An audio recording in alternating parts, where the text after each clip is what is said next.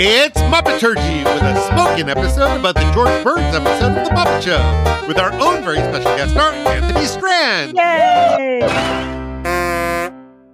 Hi, everyone. Welcome back. I'm David Levy. I'm so glad you're here with us. Here with me today are Christy Bauer, Michal Richardson, Adam Grossworth, and Anthony, I can't wait to see how we offend you or your wife today. Oh, no, it's not true. It's never true. Amused, maybe. Like, I'm amused by our differences of opinion. I'm not offended. Well, we'll see. We'll revisit that question at the end. Challenge accepted. Yeah, all right. Sounds like it. For those of you who didn't listen to season 1 or have short memories, Anthony Strand grew up in North Dakota, where he sometimes got to watch The Muppet Show reruns at his grandmother's house. He's now a school librarian in Minnesota and the co-host of Movin' Right Along, a Muppet movie podcast from toughpigs.com. Anthony has the honor of being our first returning guest to the podcast, having previously joined us to discuss the Avery Schreiber episode. Anthony, since we have already asked you about your history with the Muppets, why don't you tell us about your future with the Muppets? Ooh. My future with the Muppets, I'm going to keep co-hosting Moving Right Along, a Muppet movie podcast, I guess, on toughpigs.com. We are right now in the middle of our most absurd season yet. We decided to watch Muppet Family Christmas 2 minutes at a time. We are releasing those daily throughout December. So if you head over to toughpigs.com, you can hear my co-host Ryan Rowe and I and some guests talk about a TV special from 1987 that isn't commercially available every single day for 24 days in a row. Oh, man. I cannot wait for this. I just want to add that Anthony, in addition to hosting this podcast for Tough Pigs, also writes for Tough Pigs. That is true. As we're recording, he just released a really terrific oral history of the character Mo Frackle. Now, this will be a little bit past history by the time you hear this episode, but we'll include a link in the show notes because it's a really fun article. It's terrifically researched, has a lot of different contributors to it, and Anthony did a great job bringing to life the story of this little known but much beloved character. Thank you so much. Well, and I feel like that article is very much in the spirit of what you do on this show, right? Where you spent so much time celebrating Droop and Mildred and George the janitor. And I feel like Mo is kind of a latter-day Cleveland Muppet in a way. Absolutely. He was kind of thrown into the mix for this Family Feud appearance 20 years ago, which is a strange origin for a character to have. So I just decided, you know what? His puppet builder, James Voidle, and his performer, Bruce Lanoyle, were both willing to talk to me. So why not get the story of this random monster who's in the background sometimes? Anything with a ridiculous game show connection works for us. And I'm glad you enjoyed it. Anyway, thanks for having me back. I'm thrilled. Yay. So this week we are talking about Season 2, Episode 10 of The Muppet Show. It was produced the week of August 2nd, 1977, and it aired in New York on September 19th, 1977. That's a quick turnaround. And it was the season premiere of Season 2 in the air order. So I guess that's why that happened. Nothing super exciting on the TV guide this week, but I did flip through the rest of today's New York Times, and on the front page, it is the eve of the New York City mayoral primary, which resonated because we just went through one of those here. I don't want to make this too New York focused, but that's my primary source, and the four of us are New Yorkers. The Democratic primary race was focused on Ed Koch, who, spoiler alert, wound up being mayor through 1989, and Mario Cuomo, who would later wind up being governor and father of our recently former governor, and they both have bridges named after them. Also in the race was Bella Abzug, who sadly does not have a bridge named after her. She does have a poster named after her. She's the focus of a poster that hangs over my desk. So she would that's also, amazing. Of the three of them, be the one who would make the best Muppet, although Ed Koch is the one who appeared in a Muppet movie. True. I feel like there's got to be a Sesame Street Bella Abzug riff. I can't think of a good animal pun, but that feels like a thing that must have happened with a giant hat at some point. Wait, it's not impossible that she was on Sesame Street. Right? For our West Coast friends, later in the paper, cost of the Olympic Games is worrying Los Angeles as officials put site bid before selection committee. You think? And I always look at the theater page, and frankly, it has not been super exciting at this moment in the 70s. But I learned that Leonard Nimoy was in Equus at some point in its run, which briefly blew my mind. And then I realized he must have been playing the professor or the doctor and not the kid. Aww. Who appears naked and does terrible things to horses. And then I was like, oh, right. There's another major role in that play and was less exciting. In the documentary For the Love of Spock, made by Adam Nimoy, there's photographs from that production. To introduce our guest star, that's what I'm here to do. So it really makes me happy to introduce to you George Burns. Depending on your age, when you hear the name George Burns, you either picture the cigar-chomping straight man to the hilarious ditzy blonde Gracie Allen in the 30s through the 50s, or the cigar-chomping dirty old man from the 70s through the 90s, or perhaps you have no idea who I'm talking about. Born Nathan Birnbaum in 1896 in New York City, George got his start in show business at age 7 as a street corner singer with some of the other boys in his neighborhood in a group they named the Pee Wee Quartet. He started smoking his cigars at age 14, and they'd remain a part of his signature style for nearly a century. He gained the other element of his signature look, his thick Coke bottle glasses, before too long as well, and in fact, he failed his physical for the World War I draft due to his nearsightedness. This is around the time that he adopted the name George Burns, and also when he began performing in vaudeville.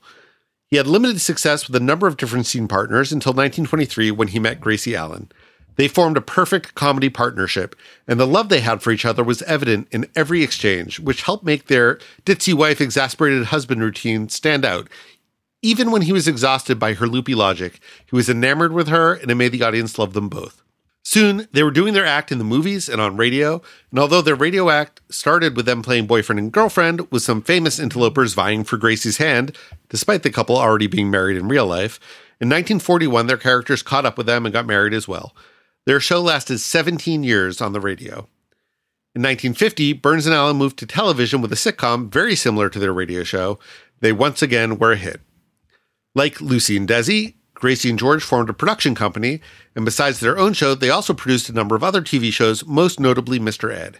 Gracie died in 1964 of heart disease, and the loss absolutely devastated George, who threw himself into his work, mostly in producing other people's television shows, but also developing for the first time an act for himself as a solo comedian. In 1974, he had an unexpected new big break when his dear friend Jack Benny fell ill and had to step away from the film adaptation of the Neil Simon Broadway hit The Sunshine Boys. George stepped in to make his first film in 36 years, and he got an Oscar for his trouble. And in fact, at the age of 80, Burns became the oldest Oscar winner in history, a record that he would keep until 1989 when Jessica Tandy won hers for Driving Miss Daisy. In 1977, not long before his appearance on The Muppet Show, he starred in the film Oh God, playing the title role, opposite future Muppet collaborator John Denver, and scored another big hit, and in fact ended up doing 2 sequels to that as well. He would continue to perform in concert, make movies and TV appearances throughout the 80s. In February 1995, he made his final television appearance when he accepted the first ever SAG Lifetime Achievement Award from the Screen Actors Guild. In March of 1996, at 100 years old, George was finally reunited with Gracie. He was interred beside her at Forest Lawn Cemetery under a marker that reads, Gracie Allen and George Burns together again. George Burns had just a remarkable, lengthy career, so I just gave you the highlights. But I'm wondering if anyone here has specific George Burns memories or favorite bits that they want to share. I just remember him being really ubiquitous on TV in the late 80s and early 90s. And I just remember in my child brain, when I tried to imagine the oldest man possible, the first thing I always thought of was George Burns. Absolutely, yes. Yeah. Mm-hmm. I mean, it's interesting. He's already, right, if he died at 100, like he's already 80 in this appearance, right? And he's making jokes about it. Well, although on the radio show, they make jokes about how much older he is than Gracie, which he really wasn't. He was just a couple of years older. But like in the 30s, they'll do jokes about like, oh, this beautiful woman is married to this old man. George, you're so old. And, you know, he's 40 or whatever. I mean, it was baked into it from the start almost. I love George Burns. He's one of my all-time favorite comedians. This episode was my introduction to both him and The Muppet Show. So I've been a fan since I first saw this in 1993. I own a bunch of his books. I've read some of them many times. They all just read like him sitting around telling stories off the top of his head. I think he's the greatest straight man in the history of comedy. I have never smoked, but if I did, it would just be so I could be more like George Burns, you know? I think he and Gracie have the most delightful relationship. Like that's like marriage goals for me. Absolutely. Real life George and Gracie, not the act George and Gracie. I think he's the best. Well, you've already given this away, Anthony, but we usually ask our guests to go first. The episode specifically, do you think it is the best? It's not my favorite episode of The Muppet Show. It is, like I said, it's the first one I remember seeing. There's a couple of bits in this that when I think of The Muppet Show are among the first things I think of, just because they imprinted on me so strongly as a little kid. Watching it now, I don't think the Fleet Scribbler stuff is that great. Frankly, I love all the guest star stuff. I love everything George gets to do. I love most of the songs. I'm sure there's one you and I will disagree on, Adam. But what? But no, I think it's a good, solid B+ A- Muppet Show that I enjoy. But it's not like if somebody says, "What's your favorite episode?" This one isn't one that I think of, but I bet I've seen it 15 times or something. So obviously I enjoy it. David, you kind of tipped your hand off mic. Also, how about you? I love this episode. I can't believe I love it more than Anthony does. Now, granted, we have a lot more Muppet Show ahead of us, but I think this is my favorite episode of all of the ones we've seen so far. Awesome. No, I think that's great. Yeah, I don't know. It just hits all of the marks for me. Even Fleet Scribbler is a little annoying, but as a more or less one-off character, he's fine. I know we have a couple more appearances of his before he goes away for good, and I'm sure that I will not like those as much, but I just really love this from start to finish. It's also one that I definitely saw very early in my life and probably many, many times since. There are songs in this that I have since come to know in many, many different versions, but like when we got to the "You Made Me Love You" bit, I just had this like weird, intense deja vu reaction of remembering like, oh, this is how I know this song. So yeah, I love this. If I wanted to make someone a Muppet Show fan, this is one of the episodes I would probably show them. Awesome. Michal? I think I'm with Anthony on the solid B+ A-. I think this is a delightful episode of The Muppet Show. And for anybody who loves it when Muppets just bust out with a song and dance number, which is everybody who isn't dead inside, it's a very enjoyable time. Sorry, Adam. Hey. Especially after, it felt for a while at the beginning of season 2 like we were going through a bit of a slump. And then with the Madeline Kahn episode followed by this, it's a great 1-2 punch of delightful Muppitude. And yeah, all the musical numbers in this episode are wonderful.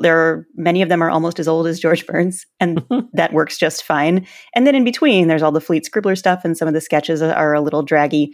But this episode has such a strong start and finish that you kind of forget the stuff in between. Christy? Yeah, solid B+ is where I would land on this. I have really warm feelings towards this episode. There's a really easy sweetness to it that I think can be chalked up to George Burns, because he has such a charm and an ease to him that you just kind of lock into his vibe immediately, and it's infectious.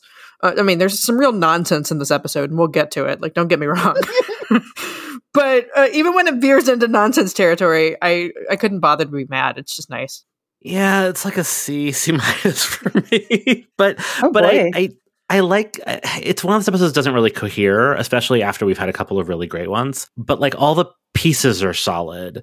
And there are a couple that really did imprint on me as a child that we'll get to for better or for worse. It's, I think, my favorite Veterinarian's Hospital so far. I don't love a lot of what George Burns is doing through no fault of his. He is doing it extremely well. It's just not for me. What I love about him is the way that he works with the Muppets. We've talked about this before with guest stars who are really good at this. Like, there is never any doubt that George Burns sees these puppets as 100% real and takes them completely seriously. And it's so charming. His sort of vaudeville shtick does not really work for me in this, but like, he's great at it. So yeah, I'm sorry to be the downer, but like, I did not enjoy it. I just didn't love it, but I loved a lot of pieces in it. So let's get into it. George Burns, 20 seconds to curtain, Mr. Burns. I'm ready. But what is that? It's my new act, Gonzo Fiddles While George Burns. So that's our opening joke. And that's a fine direction for this episode to take. I am pleased to report for everybody who's been listening to us every week, reporting on the yay evolution that nothing new has happened. We now have some progress after a fashion. It's the Muppets! Muppet Show with our special guest star, Mr. George Burns. George Burns flying right over his head, it sounds like.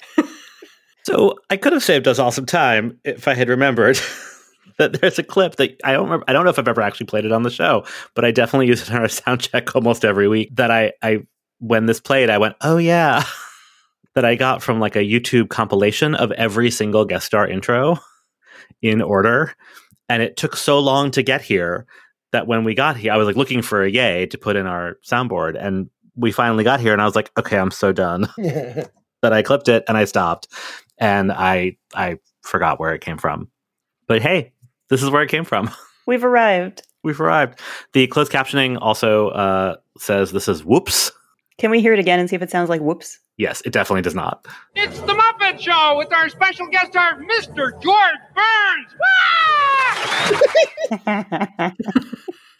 Kermit's just so excited. I just wanted to hear it again. It's in all caps in the closed captioning as WHOOPS exclamation point. And that was delightful to me. I wonder if we might backtrack for a moment. I would not have thought that we might need to explain the opening joke, but then I listened to two other Muppet Show podcasts about the George Burns episode because I was short on time for preparing this week, and they all seemed confused or in need of research around this in order for one person to explain it to the other person. So I wonder if we need to talk a little bit about the Emperor Nero.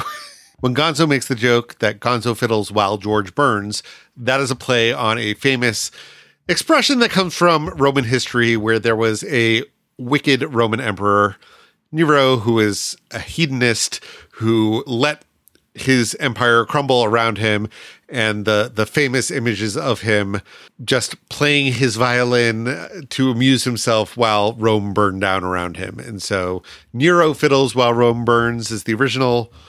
Gonzo fiddles while George burns is the joke. I don't know if I just feel very old or very cultured for knowing that and realizing that that is something that might need explanation.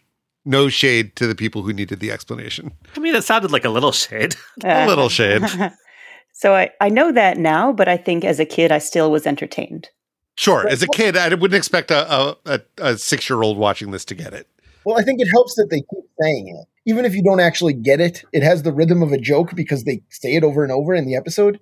So it's like, yeah, Gonzo fiddles while George burns. Yeah, you know. I feel like the expression was common enough, even if you didn't understand like its full meaning. I mean, who knows if I understood it when I was 3, but you know, I feel like I would have heard Nero fiddles while Rome burns like enough just as a thing people said. Maybe not. I don't know. Maybe I'm adding current knowledge to a past memory, but right. I took 4 years of Latin in high school, so I have no sense anymore of what's common knowledge when it comes to Rome. So on that note, here's Statler and Waldorf's opening joke. Isn't his opening pretentious? Well, someone's opening is. Gonzo's trumpet does something, which according to the closed captions is explosive honk. I mean, who among us? Still no Pope. Muppet Show backstage. So backstage, here's some of the less fun stuff in this episode, but we'll get it out of the way first. So Fleet Scribbler is this little jerk with a little beaky nose and no chin and matted green hair, and he will stop at nothing to get a good headline, because in this universe, the fans of The Muppet Show are clamoring for just juicy tabloid gossip about their favorite Muppet Show stars. What a headline. Muppets banned press, reporter thrown out by Frog. Wait. On the other hand, can I offer you a cup of coffee? What a headline. Frog bribes reporter, Muppets desperate for publicity. This isn't going to be easy. Say, is it true you're dropping a lot of stuff from the show this year? No, not particularly. Uh-huh. Muppets relying on same old tired junk. Wait. On the other hand, we have a lot of brand new innovative stuff. Muppets changing format. Desperate to sustain show. I never knew the press could be so depressing. No, welcome to 2021. My question about Fleet Scribbler is, did the Muppet Show really get bad press? Like, this feels like Jerry Jewell or somebody has an axe to grind with like how the show was being covered. No, I think that they got very good press, particularly in England. And so this was like their loving sort of loving jab at the British tabloid press. I suppose so. Yeah, that makes sense. I love Jerry Nelson's performance. I think it's such a, like, his weaselly little voice is so fun, I think. It's very close to his Louis Kazagger voice that'll come up That's later. true. Yeah. I mean, those are, they're all in that general Robin, Gobo Fraggle, fartily, like this high-pitched voice he does a lot. But he's so good at giving them different inflections to make it feel distinct. I don't know. Yeah, it is somewhere between Louis Kazagger and Gobo Fraggle, but it's definitely distinct from both of them. Mm-hmm. In Of Muppets and Men, Jerry Juhl says that at the beginning of the second season, they had a big reception for the English press. And I guess they introduced the character at that reception. So they were sort of making fun of the English press at the reception for the English press. And the writers took to him. And then the Muppet folks hated him. Quote, we realized that he was simply abrasive and awful. We just wanted to get rid of him right away, but there'd been all this publicity, so we tried to stay with him for several weeks until we could drop him without anyone noticing. End quote. The only thing I find weird about that quote is that, like, nothing was airing live or even in order. So, like, who was there to notice what they were doing and when they were dropping him? But apart from that all sort of tracks, actually.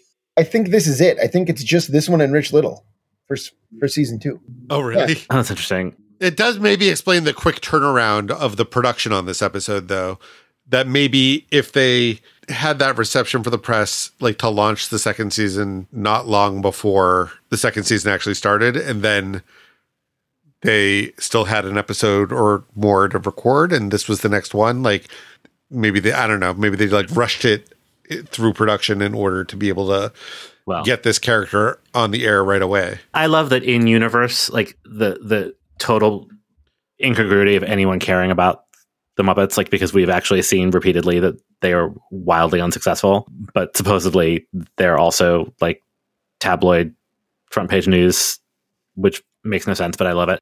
And I also just love his little 70s mop top hair. So throughout the episode, Fleet Scribbler is hassling everybody, including Miss Piggy, to get some sweet, sweet dirt on the Muppet Show. You want to interview me? Well, not exactly. Oh, what do you want? Dirt. Scandal, the hot skinny, what really goes on behind the scenes. Well, I couldn't do that. There is such a thing as loyalty to one's fellow performers. Too bad. I also wanted to do a picture spread of you, something for page 3. Well, first of all, currently yes, just the other day. I just think it's extraordinarily urgent that we make sure our American listeners know that a photo spread on page 3 is topless. Whoa, no, I had no idea. And that's what changes Piggy's mind. Yes, that is a feature of The Sun, right? That for many, many, many years, they've had the Sun Girls who pose topless on page 3. Wow. Well, that's wild. And now I'm thinking a little bit too much about what Piggy might look like topless, and I need someone to change the subject quickly. Before you Google it. How many Don't do it. No, not doing it. Not doing it. So in this scene, Piggy comes out of her dressing room and is wearing her Pigs in Space costume, despite there not being a Pigs in Space sketch in this episode. Maybe it's just her pajamas. Maybe. It does look really comfortable, actually. Maybe they're doing Pigs in Space while, say, George Burns is talking to Gonzo. It's very possible. Or just while George Burns. It's also very possible that the sketches, get swapped around as the production happens, and there was supposed to be Pigs in Space. But, I love a good continuity error. So conveniently, after Fleet has been harassing everyone throughout this episode, he takes on the guest star, who is a show business veteran and knows exactly how to handle the press. Hey, I wanted to warn you about this reporter that's backstage. He writes a gossip column. That's all right, Kermit. As long as he doesn't write the obituary column, I'm not worried. Yeah, but he writes for the Daily Scandal, and he'll do anything for sensationalism. Look, I'll get right down to the point, Burns. How much are they paying you on this show? Hey, now, wait a second. Let me handle this, Kermit. They're paying me $250,000. Come on, is that a lie? One of my best. I love that guy. Yeah. And then, he just promptly says, "Oh, that must be the end of the interview," and leaves the dressing room. He asks him some questions about his, like, shift from, comedy to acting, first, and he says that George Burns says that being a good actor is basically doing whatever the director tells you to and sitting in a chair believably, which I thought was very funny. Yeah, that's great. Mm-hmm. Yeah. $250,000 in 1977 would be $1.14 million today. Golly. Yeah, inflation's a bitch. No wonder they only have $27 for everyone else. Jinx. I realized it was the 70s and everybody was probably smoking everywhere all the time, but I could not stop thinking about the cigar smell getting into the puppets every time George Burns was smoking a cigar on stage. The puppets already smelled like weed. Who are we trying to kid? I'm sure. I know. Yeah. It just bothered me. I know we're not going to hit every Fleet Scribbler moment, but we do get one clip where he's interviewing the Swedish chef and he's speaking mock Swedish with him. And this, I believe, is the first time we've seen anyone other than the Swedish chef speak mock Swedish. Well, and that's part of the joke that Kermit's like, oh, well, that's okay because he won't get anything out of the Swedish chef, and then they're having a whole conversation. Pretty great. Yeah, we never learn the upshot of all that Fleet Scribbler has learned. I wonder what he ends up publishing. It's true. I get the sense that once George Burns kind of put him in his place, he realized that he couldn't trust any of the material that he had. And so he just slinked back quietly into the night, although that doesn't actually make a whole lot of logical sense because he knows at least the dirt that he got from Scooter is real. So this is classic Scooter's being a jerk material. Man, I love this scene. Kermit telling Scooter to, not talk to Fleet Scribbler, and Scooter's like, I'm going to give him the dirt. And then he does, because that's what Scooter's like. He'll stab anyone in the back for any reason. And Scooter knows everything. Right. Piggy probably made up some stuff, but Scooter knows what's what. Conniving little twink. That's our boy.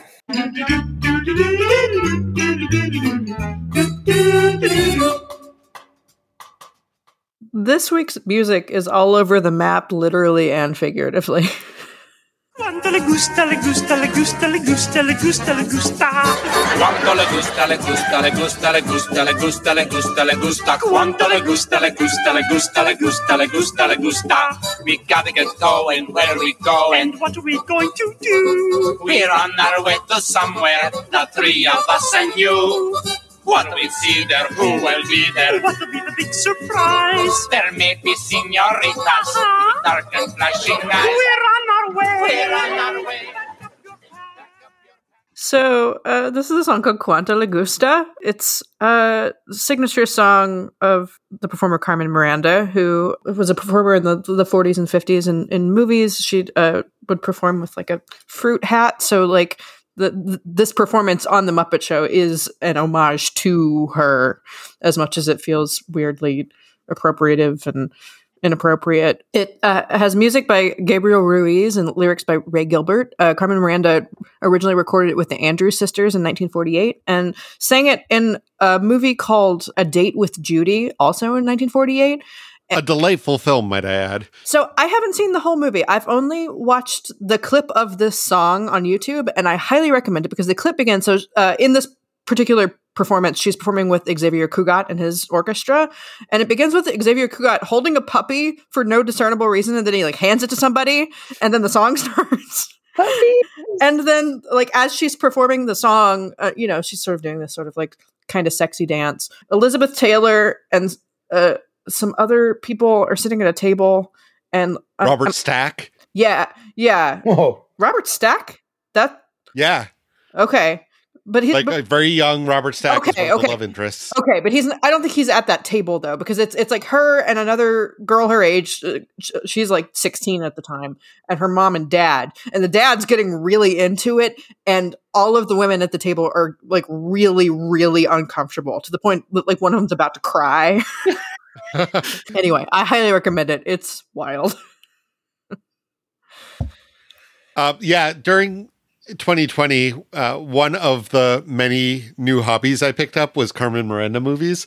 I bought myself a Carmen Miranda box set and made my way through it, and then found additional Carmen Miranda movies that were not part of the box set and made my way through them. I haven't seen every single one of them yet, but I've seen, I saw, 8-10 Carmen Miranda movies last year. So here's the thing about Carmen Miranda. Although she was billed as Brazilian. She was actually an immigrant to Brazil from Portugal.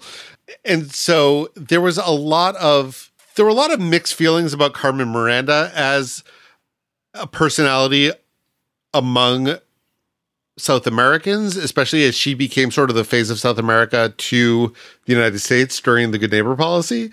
And especially because a lot of her shtick was Brazilian, but a lot of her shtick also was sort of like Pan-American and combined, one might say appropriated, cultural traditions from different South American cultures and countries. So she was a complex and complicated figure herself. So in many ways, the idea that Piggy might be doing something appropriative in tribute to Carmen Miranda is like doubly appropriate / inappropriate. Wowzers. It's a pig On that's top of eating that, itself. Xavier Cugat is Spanish. Yeah, but like, and then the styling, I don't even know what the styling is. It read as sort of Spanish, like Spanish Spain to me, but I don't know. The accents are wow. And there is not a disclaimer on this episode except about the smoking, which is wild to me. Like, it's not offensive. I mean, who am I to say what's offensive? But just the accents alone, because we know that all these performers are extremely white. Right, but, as a reminder, Spaniards are also extremely white. Well, yes, but that's not, but they're claiming they stay south of the border, which is still confusing. So, and anyway, I mean, like, the way that Frank Oz is rolling his R's is impressive, but it's still... Yeah, there's a lot going on here. There's a lot going on here. This number I remember so clearly from childhood. I mean, to the point where like I cannot like see the word Quanto in Duolingo without the song popping into my head. It's just a thing. But yikes. I mean, there's the yikes factor, and also this is a ton of fun. Oh, sure. Right. Both things can be true. Yeah. There's that great little detail moment when there are two pigs up on a balcony sort of overlooking the scene. Those are played by Jim Henson and Dave Goelz. And Dave gets a trumpet solo, or Dave's pig gets a trumpet solo, and he like turns the pig around to like lean backwards over the balcony while playing the trumpet, which was an improv moment on Dave's part that just like totally cracked Jim up behind the scenes while they're doing this. And there's just so much like you can just tell that they're all having so much fun doing this number. I think it really just has such energy to it.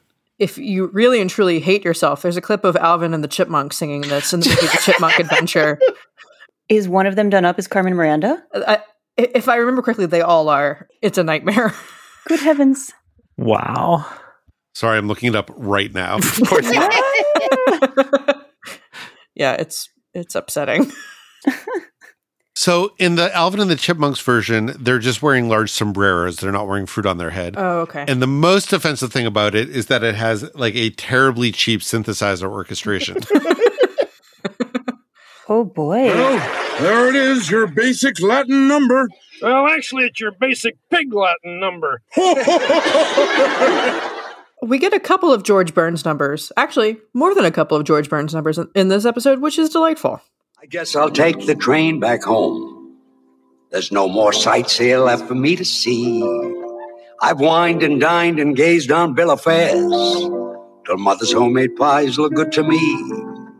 San Francisco is a grand old place. When I get back, I'll never roam. Tell those cable cars to wait and open up that golden gate. I'm gonna take the train back home to San Francisco. I'm going to take the train back home to Powell and Margaret. So this is Train Back Home, and I had to do some digging to learn about the provenance of this song. It's words by Jeff T. Brainin, music by Billy Taylor, with the lesser-known 2 E's at the end spelling, from 1906. And according to the cover of the sheet music, it was Billy Taylor's song success in the Will J. Block Amusement Company's gorgeous song play, Coming Through the Rye. This is very straightforward. It's just George and Ralph. I love this. I think this is great. To me, this is the good version of what they tried to do with Milton Berle and The Entertainer. I'm on record as liking that number more than most of you, I think. But it's very like... I think it's a very low bar. Right. Right. But it's very... Milton Berle being like, oh, I was the vaudeville man. I'm going to say the words to The Entertainer that were written 5 years ago. Whereas here we have George Burns doesn't have to say that he's a vaudeville man. He just comes out and acts like his himself, just actually does his act, and it's delightful. And then sings an actual song from 1906. It's so charming to me. It's just, this is exactly what I want George Burns and Ralph to be doing with their time.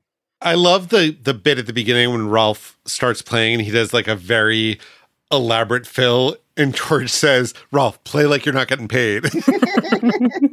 This song kills with people from San Francisco. Oh, sure. Because it's just loaded up with like hyper local references. And it reminds me a little bit of when we talked about the song Night Train, and James Brown used to just shout out the names of like local DJs in local cities because people love to hear the names of things they recognize. And like, this is that for San Francisco and only San Francisco. Why George Burns is doing a San Francisco song on the Muppet Show filmed in London, I don't know. So this left me with a question that I haven't been able to find an answer for. This musically reminds me of a song called "Why Do the Wrong People Travel" from the musical Sail Away by Noel Coward. I mean, I would assume that Noel Coward's song is sort of a reference to this or alluding to this in some way, but it made me wonder if there is like a name for the song convention of the da da da da da, because I know I've heard that places besides this song and that song. But why, oh why do the wrong people travel when the right people stay back home and mind their business when the right people stay back home with Cinerama when the right people stay back home. I'm merely asking why the right people stay back home. Yeah, I wouldn't even know how to look that up. Right. Like it just feels like a vaudeville trope, I guess.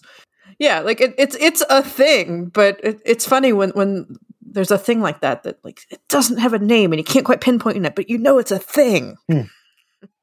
I don't know if any of our listeners will be able to identify that fill for us, but I'm sure it does have a name, and I bet we can find someone who can give us the name and we will report back. Lovely. I just found this so weird. Here I am to shit on it at the end of the conversation. When it was George and Ralph together at the beginning, it was so charming. Though, has Ralph's piano gotten even smaller? Sure looked like it. Okay, glad it wasn't me having a stroke. But then, like, the song itself, when he just starts listing shit, and then, like, you see the joke coming a mile away that he now has, like, spent so much time listing shit that he missed the train. Okay, George. What do you... I don't know.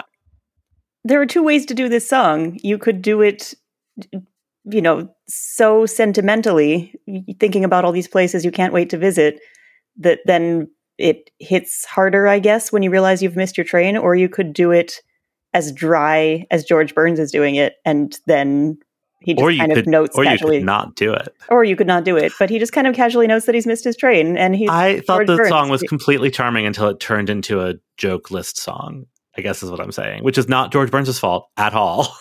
It is the song's fault. George Burns is doing his job as directed, as discussed in the Fleet Scribbler sketch.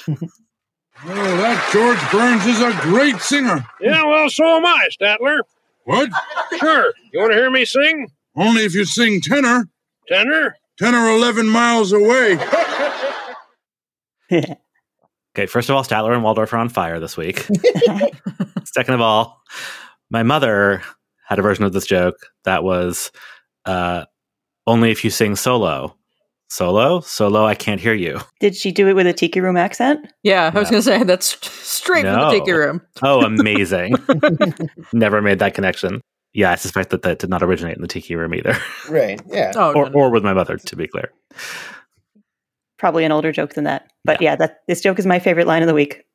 10 or 11 miles away. That's funny. We move from San Francisco east to Chattanooga. Pardon me, boy, is this the Chattanooga choo-choo? Choo-choo, track 29. Hey, you can give me a shine. Do-ba-ba-ba, Can you afford to board the Chattanooga choo-choo? Woo-woo. I've got a fare and just a trifle to spare. 3, 4, 5, 6, 7, 8. I love how long they let it be a straightforward version of the song before they do the joke. It's true. I have a note that says, as I have said in recent weeks, justice for Wayne and Wanda.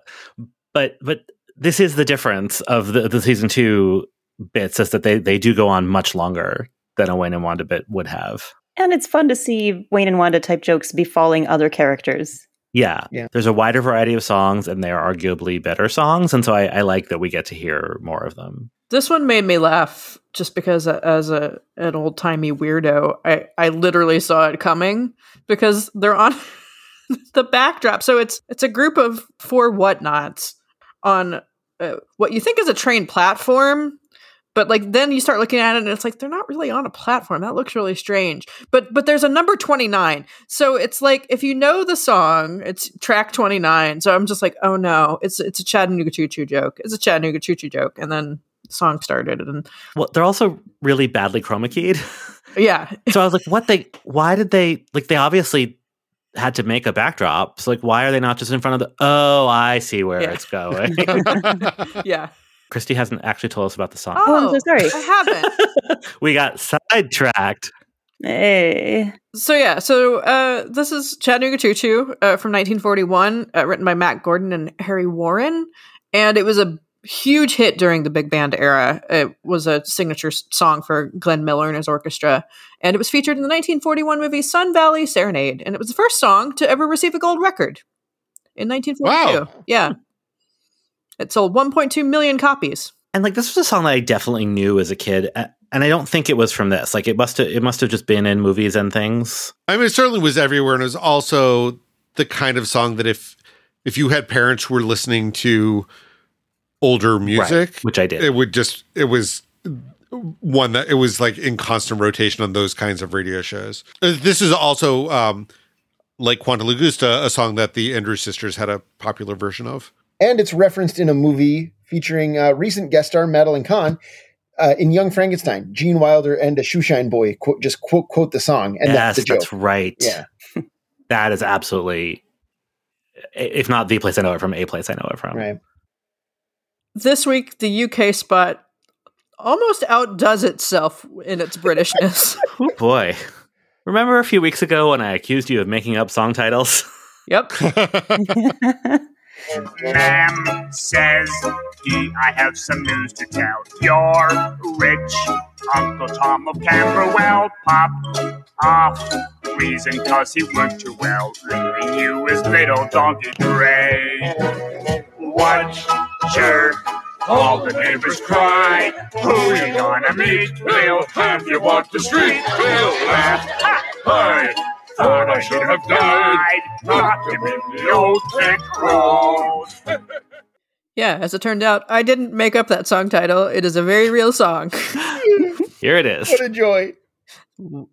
Watcher knocked him in the old Kent Road. Here it is. What a nightmare. Doing it. Yeah, so as a refresher, this was written by Charles Ingle and Albert Chevalier in 1891. Shout out to the public domain. And these are the guys, the brothers, behind My Old Dutch, which I didn't think could get out Britishized. And yet, here we are. I enjoy the music hall bits as much as anyone, but this one is so indecipherably Cockney that for a second I thought I'd lost the capacity to process language. Okay, here's why I hate this. I'm not going last this time. Here's why I hate this. It's actually not because I hate the song and music hall. Like, it's not for me, but that's okay. It's because it's so Cockney and Fozzie isn't. And I respect the choice to not have Fozzie / Frank Oz do the accent, but that makes it not work. I agree. Fozzie's a professional. He's playing to what the crowds want, local crowds. He's trying to please the home audience. And I think he's doing an admirable job. Yeah, I think Fozzie is selling the heck out of this. It is no fault of his, but I just think it hurts the song. See, so you'd rather hear Burlington Birdie sing it? I mean, I would actually, yeah, because it would scan right, it would sound right. But Burlington Birdie has such an unpleasant singing voice. Like Sure, that's a really rough choice to have to make there. I just thought this was so charming. Like, who cares if you understand it? I don't mean literally understand it. I mean, the melody slaps. Right. I will give it that. And everybody sings along. I love to sing along. Fun. Yeah, it's all fun. Like, I don't need to understand the words to In-A-Gadda-Da-Vida. I don't need to understand the words to this. Right. And like, do I know what Smells Like Teen Spirit is about? No, but I like it. Same here. Well, and I think I didn't mean literally understand. This was the Nirvana of 1891. And I think the way that Fozzie is just jumping around, like, you know, skipping across the stage, swinging his arms around, like, he's so into it. I think all that is great. I think that's why Fozzie's singing this, so Frank Oz can showboat with the puppetry, you know? Like, oh, yeah, the dancing is fantastic. He's so into it. And I love that Fozzie shows up in the right outfit, so we immediately know where this song is supposed to be situated, right? Like, it doesn't matter if he doesn't sound Cockney because he looks Cockney. I had to Google because I could not remember the term, so I put into the computer, what do you call Cockney people with buttons? Just don't call them late for whatever you call Cockney dinner? I don't do rhyming slang. Just don't call them late for bangers and mash. Fozzie is dressed like a pearly king, which, if you don't know what that is, that's like the folks who sing Supercalifragilisticexpialidocious and Mary Poppins. So, you know, I just thought this was like a great way to signal where we are, what we're doing. I like having main cast members do this in the same way that we liked it. And when I say we, I really mean you all, because I didn't so much. But in theory, that we liked it when Miss Piggy did her music hall number with the girl in the balcony. Boy in the Gallery. That was the one she did, right? Boy in the balcony. Yeah. Someone was in a balcony. Whatever. She waved a fucking handkerchief and people cried. She stood there with her stubby little legs as the camera zoomed out. Was this also the same backdrop as Burlington Birdie? Yeah, that's the other way that we know where we are and when we are. Even if it wasn't exactly the same, it was like a very immediate. And Fozzie's going to wear this costume again for another music hall number. Spoiler. Oh, goody. But I was going to say, one of my proudest possessions is an EP called The Muppet Show Music Hall, which just has 4 songs. They're all music hall songs. This is one of them. Boy in the Gallery is one of them. And I think the other 2 you haven't gotten to yet. So that's like, I would just put that on, like when I was in college. So this is just a song I listened to for fun in my youth. I love that. I've only learned during the making of Muppeturgy that EP exists, and I really want to own it. I'm more of a fan of music hall than some of my cohort here. And I love a good sing-along. And also, yeah, if we're going to see more of this stuff, I'm happy for it to be Fozzie just parading around the stage, giving himself all this weird choreography with perfect timing. I'm into it. I don't dislike music hall. I'm a huge fan of the musical version of The Mystery of Edwin Drood. That's not music hall. That's fake music hall. That's just like Rupert saying, Holmes, isn't it? Like, he's just Rupert Holmes around. Yeah. I'm a huge fan of the Pina Colada song. Hey, as Christy and I have discussed, we both love Remember When. So all respect to Rupert Holmes, but he's not from 1906. Once again, the Dead Muppets are dead center in the audience shots. I just don't understand. While everyone else is singing along. Man, Baskerville is getting into it. Baskerville has a couple of opportunities for sing-along in this episode and like gives it 150%. I mean, those ears, it's great. Baskerville is a character who seems meant for music hall numbers. It's too bad that they don't let him take center stage for something like this. Although then maybe we get more of the fucking sausage song. So yeah, I was just going to say, they let him audition and look what happened. And now for something completely different. We get an at the dance fake out that leads into a number. Kermit, won't you dance with me? I won't dance. Don't ask me. I won't dance. Don't ask me. I won't dance, madam, with you. My heart won't let my feet do things they should do. You know what? What? You're lovely. And so what? I'm lovely. But oh, what you do to me. Yeah, so this is I Won't Dance, music by Jerome Kern, a Muppet Show staple, lyrics by Dorothy Fields. Fuck yeah, Dorothy Fields. Fuck yeah. Jimmy McHugh is also credited for some reason, but they're Dorothy Fields' lyrics. And it's actually the version of this song that's famous is actually the second version of the song. It was originally written for a West End flop called Three Sisters, and it had lyrics by Oscar Hammerstein II and Otto Harbach. And then it got a rewrite for the 1935 film version of Roberta. This is the second song from Roberta that we've had on the Muppet Show. You might remember from a few episodes ago, Smoke Gets in Your Eyes. That's also from Roberta. And it seems like Jim Henson or Jerry Jewell or someone must have gone to a Fred and Ginger film festival over the summer between season 1 and season 2, because this is like the, I don't know, third, fourth, fifth Fred and Ginger song we've had this season. There's been a lot of them. I'm not complaining. This is amazing. No, it's great. Yeah, it's great. This is my favorite Kermit Piggy duet of all time. It's very charming. I love this so much. I have nothing bad to say about this. And the way that they arranged it and incorporated the At the Dance theme into it is hilarious. It's so good. And I love it. Yeah. And Kermit's in his little tux. Piggy's doing all of this like shimmying and grabbing Kermit, and it's so much fun. Well, and I love Frank Oz's just angry delivery at the end of, and if I hold you in my arms.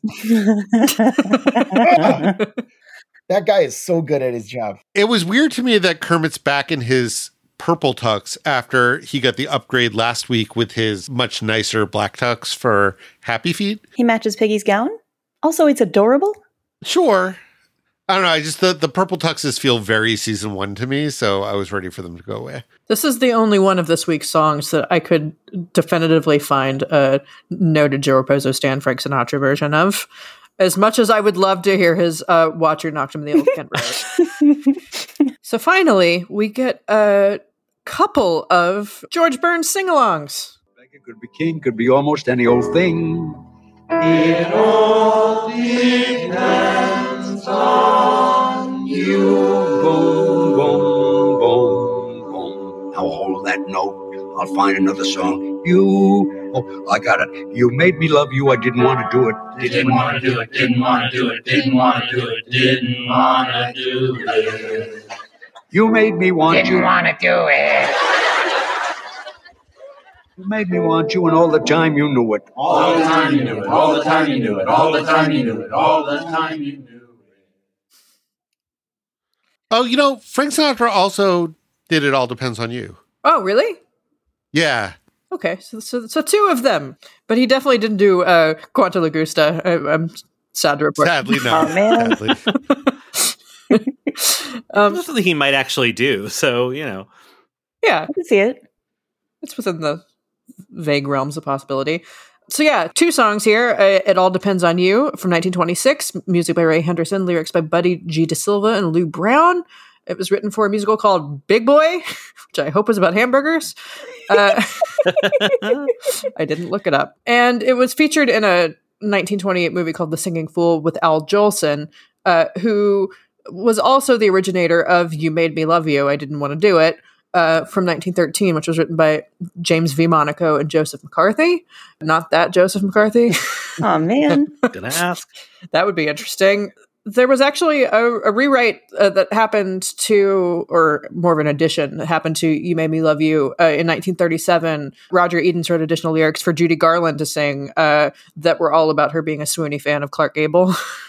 And she ended up recording that version, and it was the B-side of the single of Over the Rainbow.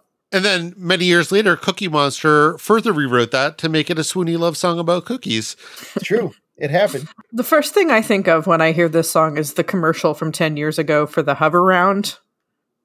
Am I the only one who remembers this commercial? I don't know what this is. The Hover Round, the motor scooter. It features this cavalcade of older folks singing the song with various levels of tune and ability. Huh. But getting really into it. We'll have a link in the show notes. Find that. I found this quite charming. Yeah, it's great. Lest you think I hate everything that George Burns did. I thought this was very cute. So how does everyone feel about Gonzo in this? I love him. I think that stuff is so fun. Gonzo just repeating the line, I didn't want to do it at inopportune times. I think that's hilarious. The funny thing to me is that he's holding like a lyric sheet and no one else is, and never yet in the Muppet Show have we ever seen anyone holding a lyric sheet. And so somehow, even though usually they sing all of their songs totally memorized, the one time that he actually has music in front of him, he still manages to fuck it up. That's great. It's very cute. Never mind that jazz. Listen, Turkey. What? And get out of show business? So we have a little bit of show business to get through before we can end this episode. We've got a veterinarian's hospital. Piggy once again starts out. Is she huffing oxygen? Is that what that is? I was assuming laughing gas based on what happens in the rest of the skit. That makes sense. All right. So their patient today is a telephone, and the jokes are all lines you might expect, but whether they strike a chord depends on you, the receiver. Ooh. I get it. This clip is a little long because, like Piggy, I couldn't stop. Dr. Bob, do you know anything about repairing telephones? No, but I can look it up in the book. The medical book? No, the telephone book. What do you think, Dr. Bob? It must be jaundice. How do you know? Well, look at all these yellow pages. Dr. Bob. Dr. Bob, do you think the telephone needs an anesthetic? Well, if so, make it a local. Why? Because long distance costs too much. Wait a minute.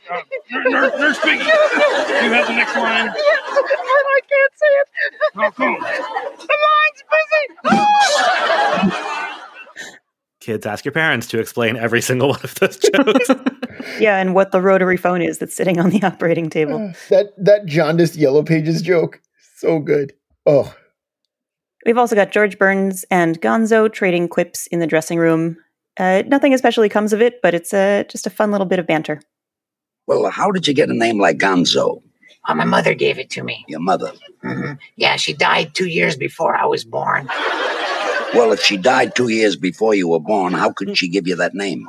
Well, she left a note to your father, yeah. I thought so. Coming from you, that sounds believable. It's just such great timing. They're so good together, and it's you sort of expect this to go to Fozzie, and I love that it didn't. Just because it's different, and they're just Dave Goelz is so great with George Burns. It's amazing. Yeah. Well, and George Burns makes the comment that this feels like the act he used to do with his partner, and it really does. It does sort of capture certainly the rhythms, if not exactly the content of what he used to do. Well, and George has that little smile on his face through this whole thing, which is exactly the way he used to look at Gracie. Like, what's wild is that he actually looks at Gonzo the same way. Do you think they went home together after they were done taping? I was waiting for you to ask. And no, I don't. I don't. This bit specifically was so formative to my sense of humor. Like, this was the thing that made me know that I loved The Muppet Show when I saw it. And when I was in 8th grade, we had to create a character and write a biography of them. And I stole my mother died 2 years before I was born. She wrote a note joke to put that in a school assignment. That's beautiful. Did you get in trouble for plagiarism? I did not, because my middle school language arts teacher was also our Phi Ed teacher, and heck of a nice guy. Not a big Muppet Show fan. Uncultured jackass. There you go. Well, I fucking hated this sketch. No, I'm totally kidding. I think it's delightful, completely charming. Good Lord. Well, we should talk about the dressing room walls, because we talked about it before we got on mic a little bit. So we've been noticing over the weeks that there are photos on the dressing room walls. This week, I at least noticed that they are definitely changing them up from episode to episode, which I think we've suspected in the past, but now I've become attuned to it. And it was interesting that this time there were some photos that included former guest stars, which I had not noticed before. There was definitely a picture of Kay Ballard dancing with Thog. And then there were some others that definitely looked like they were human women, but were not identifiable even in HD. Unidentified flying human women. Exactly. I love this little pizzeria that's the guest star's dressing room is turning into. So finally, we're going to take a quick delve into Muppet history with this coffee break machine sketch. So the Muppets have done versions of this sketch before, first as an IBM film and later on the Ed Sullivan Show. And they will also do it again in the 1980s in a Muppet Meeting film. So every time this happens, there is this complex machine with all these parts, including a speaking part that's giving a descriptive readout of all the different parts and all the different functions, while a monster is eating each of those parts as they're being described. In the earlier iterations, this was a proto-cookie monster that included teeth. Here, it's Lunch Encounter Monster, whom we met in the Nancy Walker episode. And eventually, the machine announces its intention to self-destruct after the monster has succeeded in eating the entire thing. And this has predictable consequences. It's fun. It feels a little long in this iteration, but it's very Muppety. Yeah, I love it for that reason. I love it just because it's one of those old variety show sketches. Like there's just something so pure about any Muppet Show sketch that's clearly something they, pulled out of the trunk. I don't know. It makes me so happy. Yeah, and the joke is that somebody's going to get eaten or explode, or in this case, both. Right. I also love that this puppet looks like it's so complex, and it's actually just a foam cylinder with a slit cut in it, and then a lot of cardboard right, because everything else around gets pulled it. off of it. Yeah, I was wondering how many they built. Like, how many takes do you think they did? Oh yeah, or can they just put it back together, right? Because it's all like modular. Yeah, and it seemed like they really had to destroy it to get the take. I love how it's such a easy thing. Like there's a whole Twitter account called Faces in Things, but just the illusion of the face. But then even when it's nothing left but the mouth, because you've seen the face, even when all the other parts go away, you still sort of, at least I still saw it as this living thing that had a face, even though yeah, for sure, only the mouth was left. Also, just it has these shiny dials, these chrome plastic dials were such a 70s sense memory of every electronic device from that era was a thing. Bravo! Bravo! Why are you yelling bravo? Did you like it that much? No, friend of mine, Joe Bravo. He's sitting in the third row. Bravo! Bravo! Up here! Well, now that we've reached the end, does anyone have final thoughts about this episode? I really did like it on the whole. He really does like the Muppets, everybody. Your comments suggest that you liked it more than a C+ or whatever you gave it at the start. So it's just one of those some of its parts, forest for the trees situations, and we're coming off a couple of really great ones. So grading on a curve. I mean, also, whenever we're watching these, we're always comparing the Muppet Show episode in front of us with sort of a hazy, idealized memory of all the Muppet Show. So it's always interesting to me. There are many weeks where I'm oh gosh, it's been 3 weeks in a row where I've thought that this has not been the best episode, and maybe I don't love the Muppet Show the way I think I do. And then I get an episode like this where I'm oh no. When they hit, they really hit, and I love it. And it's interesting that for each of us, the episode that might provoke that reaction is a different one. But I think we've all had some version. What I'm really nervous for are the ones that I think I remember very well, but actually have not seen in a really long time. To find out if I'm right. I'm going to be so upset if I don't love the Loretta Swit episode. Yeah, it's Brooke Shields for me. Let's find out. All right, so before we say goodbye, Anthony, would you like to plug anything? Yeah, I kind of plugged it all up front, but I do hope people will go check out our current mini season of Moving Right Along, where we are, once again, watching Muppet Family Christmas 2 minutes at a time throughout the month of December 1st through 24th.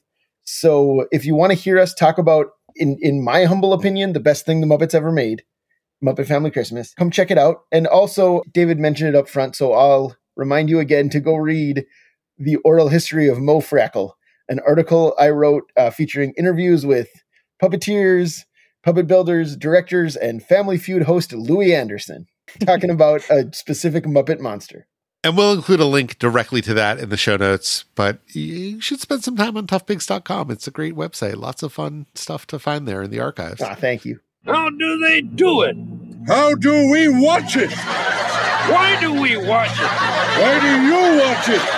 And why do you listen to us? We can't do the beautiful look directly into the camera that Statler does when he says that line. Just know that I'm looking directly into my microphone. Thank you. Regardless, thanks for listening to this episode of Muppeturgy. We'll be back next week to discuss the Dom DeLuise episode. You can find us on Twitter, Instagram, and Facebook at Muppeturgy or on the web at Muppeturgy.com. If you like what we're doing, please spread the word and offer a rating or review wherever you get your podcasts. Our theme music was composed and performed by Christy Power. Our show logo was created by Top Brian Backus. And this episode was edited by me, David Levy. Big Boy featured Al Jolson as Gus, a downtrodden Oh, African-American stable boy. Yeah, Oh, shut it For down. listeners who may not know, Al Jolson was not black, That's who ends up as a jockey winning the Kentucky Derby. oh boy. The all but one-man show, which introduced the standard It All Depends on You, was turned into a film in 1930.